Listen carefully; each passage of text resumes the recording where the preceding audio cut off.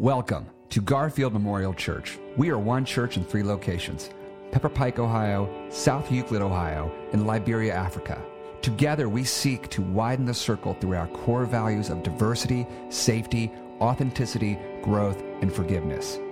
To learn more about Garfield Memorial Church, visit our website at garfieldchurch.org. And now, may you be blessed and inspired by our weekly podcast of the message from the 10 a.m. Sunday morning Mosaic worship service.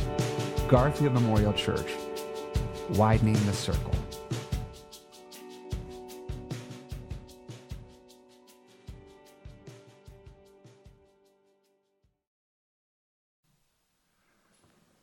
All right. Boy, that worship moment left a mark on me. I don't know about you. I'm Chip Freed, the lead teaching pastor here. If you're worshiping with us online, I hope the Holy Spirit just knocked your coffee over out there, because it just went through me like a rag doll up here. We are the church, and I'm really grateful for the folk I get to do ministry with. Don't take this team for granted, man. Sometimes you need it, as a preacher, you need to be preached to. And I heard the pastor on stage said, "The Lord is my light and my salvation. Whom shall I be afraid?" I don't know who that was for today, but I think it was for me. And you know, if the Lord is our light and our salvation, light exposes. Light helps us see a direction. Light helps us go. But how many of you know I had a bunch of dental work done this week, and you ever get that big light that's right in your face? Isn't that really comforting? No. But you know, a surgeon, a dentist, they need light to diagnose, to see the problem. And I don't know about you, but we're in this teaching series right now. It comes from tradition with the 7, what they tradition calls the 7 deadly sins. We're calling them 7 daily sins, because these are things that are beneath the waves, deep down in. I've said through this series, this is about sins. Like preachers love to talk about sins. I said last week, they never happen to mention the ones, though, that they're affected by, which is really convenient. But I think what the Bible's dealing with us is a condition of sin, something deep down that manifests itself in all kinds of different ways. The 7 deadly sins, I've said all along, were not in the Bible. Okay, the Bible speaks about them, but it's not like the 10 Commandments are on page 4 of Exodus and the 7 deadly sins are on page 7. It's not. This was a young monk in the 4th century who looked at philosophy, Plato, Aristotle, the vices, the virtues, and he said, if there's virtues we're trying to grow into Christ, what are some of the vices that derail us? And Pope Gregory the Great in the 6th century picked up on that. He kind of brought it into church tradition, and the rest is history. But I don't think you need to go as far as Exodus or Numbers or Genesis or even Matthew, Mark, Luke, and John to figure out there's something wrong with us, right? And Lord is my light, and it exposes darkness. All you have to do is turn on the television to whatever news channel you pick, and you figure out there's something dreadfully wrong with us, right? We're cruel to one another. We listen to all this political speakeasy all over the board, and it's thinking like what they're baiting us into, and like that's really what we want. Like it just exposes there is something wrong with us. And in Julius Shakespeare, I remember Shakespeare even knew this. Julius Caesar by Shakespeare. Any English teachers out there? I did pass. But Shakespeare had Cassius, if you remember Julius Caesar, said to Brutus, "Dear Brutus, the problem is not in our stars, but in ourselves." There's something corrupt in us, and we're looking at these things. And I thought today I might get off a little bit easy, because, you know, you're out there like, Chip, man, gosh, 7 weeks, 8 weeks on sin. This is like painful. I got up at Heritage this morning, I said good morning, and it was like they were already ready. You know, and I'm like, okay, guys, there's just 5 more weeks, all right? But you should have to preach on this stuff, man. I got to go into chambers with the Holy Spirit for 2 or 3 weeks working on these messages, and they beat me up. In fact, I thought, you know, we started 2 weeks ago with pride, always on the 7 deadly sins. Pride is number 1, because we're so self-absorbed. We want to be the center of the universe. We want to be our own Savior and Lord. That's what the Bible says. And last week we talked about greed. And I saw that I drew envy this week. Pastor Steve gets wrath next week. And I said, oh, envy, that's a softball. I could hit that one out of the park. I'm not affected by envy very much. do that, until I started digging into it. And I was like, oh, wow, this is awful. This is tearing me apart. Envy, I turned to psychotherapists and did some reading this week. Envy in the psychotherapy community, psychological, are saying that it's one of the most rampant things tearing apart our society. Envy is tearing apart our society. Something within us that's discontent with what we have and measuring ourselves by everyone else. And I read an article by Moya Sarner. It was in The Guardian. The title of the article should tell you everything. I'll try to post it on my social media. It was killing me, but her title was called this: The Age of Envy, How to Be Happy When Everyone Else's Life Looks Perfect. I mean, that tells you about everything you need to know, right? And one therapist said, we are suffering in our society from what he called comparisonitis. Comparisonitis. Say that 3 times real fast. Comparisonitis. And what they were saying is that social media has only made that worse. Like, this has been around forever. You ever heard of Keeping Up with the Joneses, right? My friends Joneses over here, I want to keep up with you. But you ever heard that term, right? But it used to be, you only had to be envious of your next door neighbor. Now, like, you're looking at people around the world. And they all look happier than you, and they're thinner than you, and they got nicer cars than you, and my God, the food they eat. And so we struggle with this comparisonitis. Rachel Andrews, she's a clinical psychologist. She wrote this. She said, I'm seeing more and more envy in my consulting room from people who can't achieve the lifestyle they want, but which they see others have. Our use of social media amplifies this deeply disturbing psychological discord. I think what social media has done, she said, is make everyone accessible for comparison. And that's what we're living in. That's the pressure. And that envy, we always think is like jealousy. It's something different. It creeps in to our soul, and it can really poison us. And we're so desperate for it. Now, honestly, you're going to have to fact check me. And I'm going to tell you, I didn't even believe this was true. I heard about it. It's absolutely true. You can Google it now. Well, yeah, because I'm not that great to listen to. Or you can Google it after service. There's a website called fakeavacation.com. Anybody been to it? I spent some time on it this week preparing for the sermon. Fakeavacation.com. You know how they advertise it? You don't have to pack, deal with security lines, or face jet lag in order to show off your vacation pictures on social media. Just fake it. It's a Nebraska-based business. It's offering an ability for us to bolster our social media pages with expertly faked photos of the user on vacations they never took. True story. Someone's back there like, oh, I don't believe Pastor Chip. Fakeavacation.com. True story. And it basically, it says, you can do this all for $19.99. Somebody's gone. You'll be back. Tell me which one you visited while I'm preaching. And they superimpose photos of your user profile in front of famous landmarks at popular vacations, including Vegas, the Grand Canyon, Hawaii, Walt Disney World. Here's their company motto. Listen to this. Make your friends envious of where you were and have them thinking about being where you are. I mean, you can't make this stuff up. And these packages, I found out, I dug deeper, they also will give you little cheat sheets of facts about the place you visited just in case you get called out on it. Fakeavacation.com.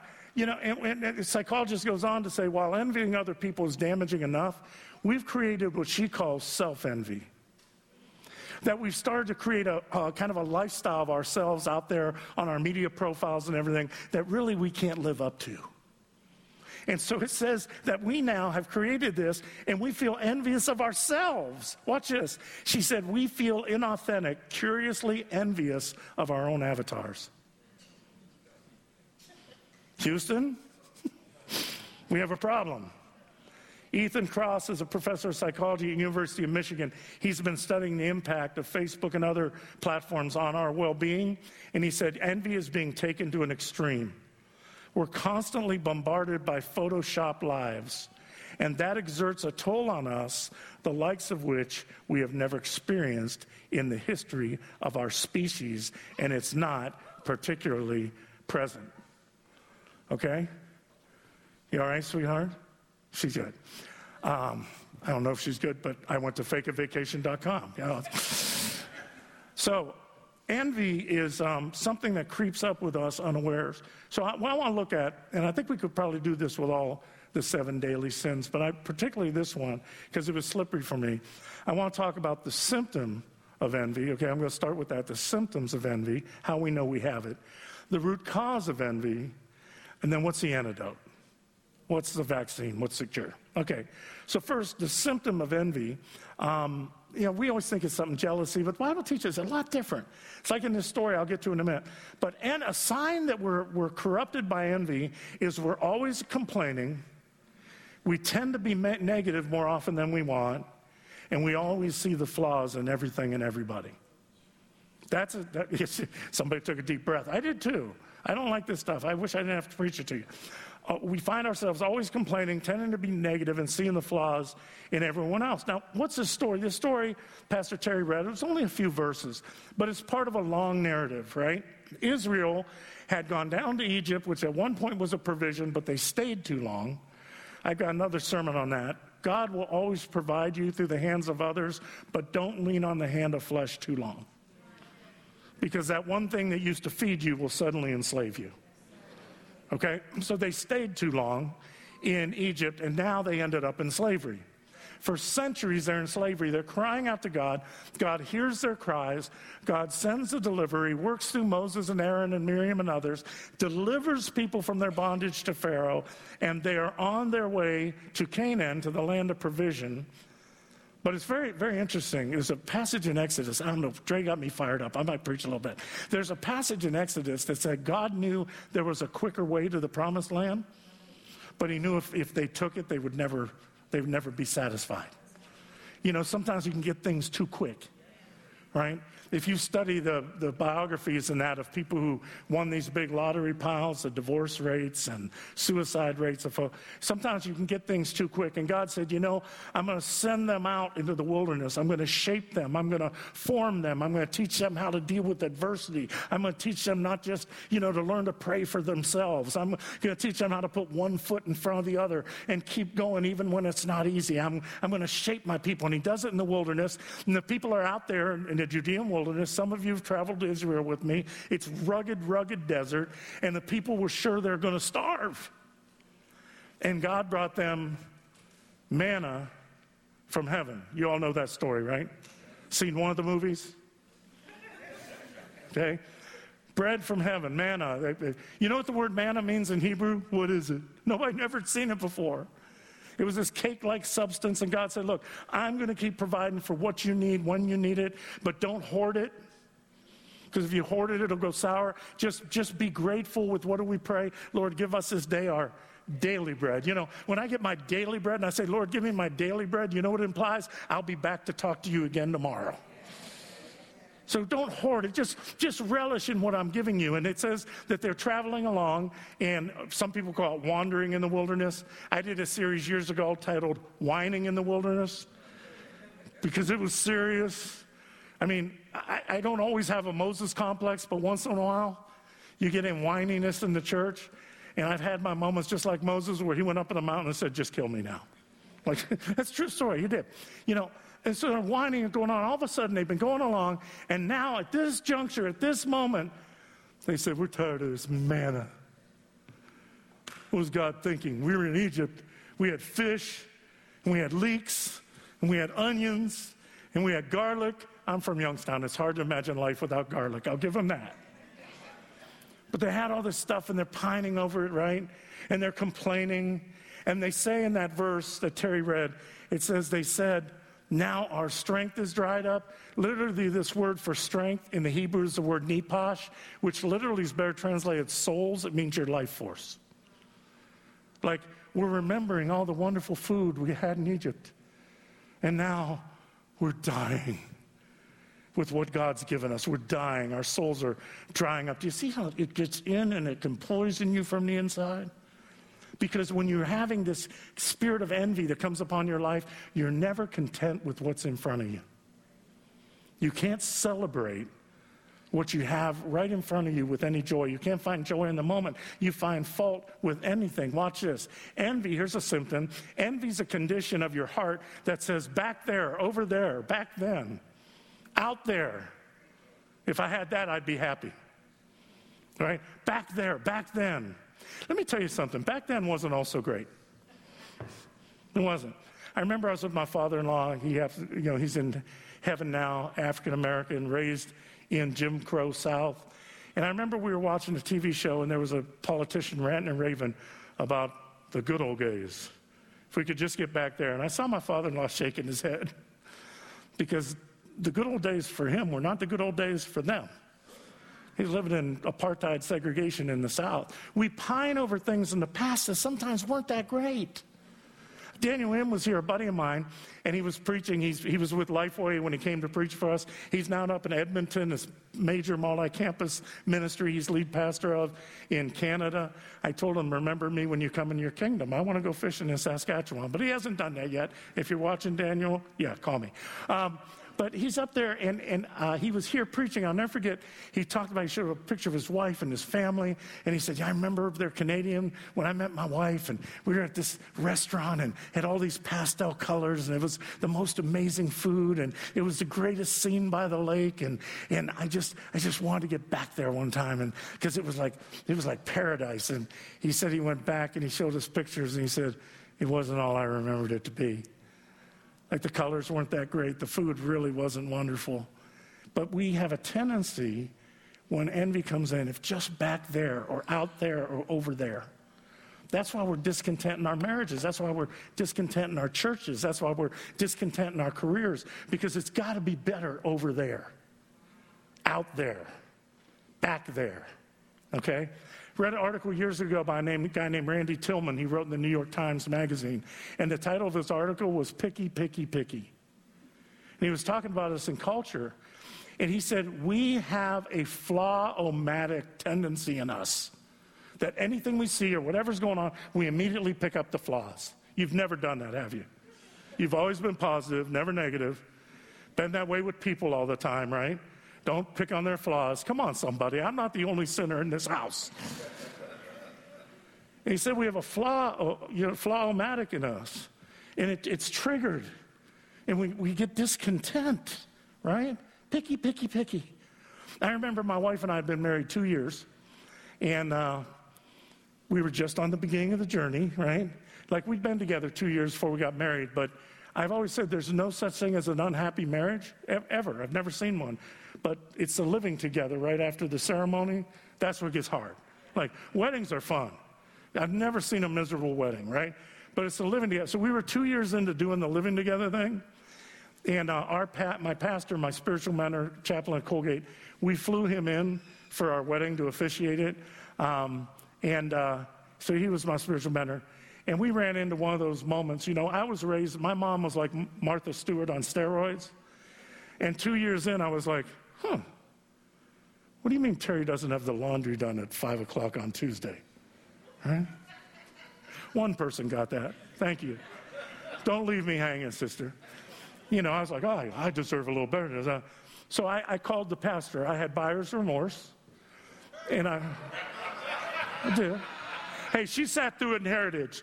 Every time I pick on my wife, you guys turn on me. You do. I understand she's the most beloved person in the history of Garfield, trust me.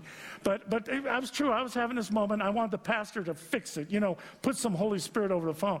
And I called him up, and I said to Coleman, Coleman, you know, I've got all this, and I work so hard, and I'm doing all this, and shouldn't maybe, you know, help with cleaning, and shouldn't I have this sometime? And all? And he said, Chip, I'll tell you what, I guess you'll just have to weigh that against being married to one of the greatest women on the planet. And he hung up on me. True story. Well, what was he doing? Big picture, bro. Big picture. Picky, picky, picky. You're caught up in the details and you're missing the big picture. Coleman's in heaven now. I never called him back again for pastoral marriage counseling, ever. But I will tell you, not physically, but I did many times in my heart and in my soul when I get ready I'd hear him say, well, I guess you have to measure that up about being married to your best friend, a woman that loves God far more than she loves you and tolerates all your flaws and pimples and warts. Maybe you can measure that up. That's a big picture. See, envy distorts how we see things. It distorts our vision. Do you realize the irony of this story? I know I got hurried, but here's the irony of the story. These folks are going, oh, do you remember Egypt? We had fish and onions and leeks and garlic, and you were slaves, and you were in chains. Do you remember the lash? Do you remember the taskmasters? This is a little aside. Anybody that tells you that something good comes out of slavery is a lie. Okay, that was just it. Lie. But what I'm saying is, you were slaves, man. Of course you were free to eat whatever you want. But back then you were saying, what good is it to have free food and not our freedom? And now you're saying, what good is it to have freedom and not have good food that we want? Do you see how messed up we are? Am I hurting anybody today? I mean, my wife said I have the spiritual gift of irritation. I'm trying to use all of it, right? We have a cosmic flaw-o-matic. Let me make my point, and I'm going to fly through the last two because I'm not sure everybody's hearing me. Take the Garden of Eden, Adam and Eve. I had somebody say to me, well, Chip, I'm just not sure that Adam and Eve's a true story. I said, that's fine, but even if you think that, it's a truth story. I can't explain the human race apart from it. The older I get, the more important that story is to me. And what is the story? Adam and Eve representing you and I. They're in the Garden of Eden. Do you remember? Did you hear what I said? Where are they? Doesn't get better than that. Paradise. Perfection. No pollution. No climate change. No poverty. No war. No racism. No discontent. No enmity of any kind. No death. No disease. And a little voice comes up to them, and the serpent says, hey, can you do anything you want to here? Well, we can eat whatever we want to eat. We can eat of all the trees in the garden. We can eat all the fruit, but we can't eat the fruit of that one tree over there. And you know what that lie sounded like? I bet it's the best one. I bet that fruit's better than all the other fruit combined. And what happens? The Bible is telling us there's something so sick in us that I could be transported into the Garden of Eden tomorrow and still not be satisfied. That's envy.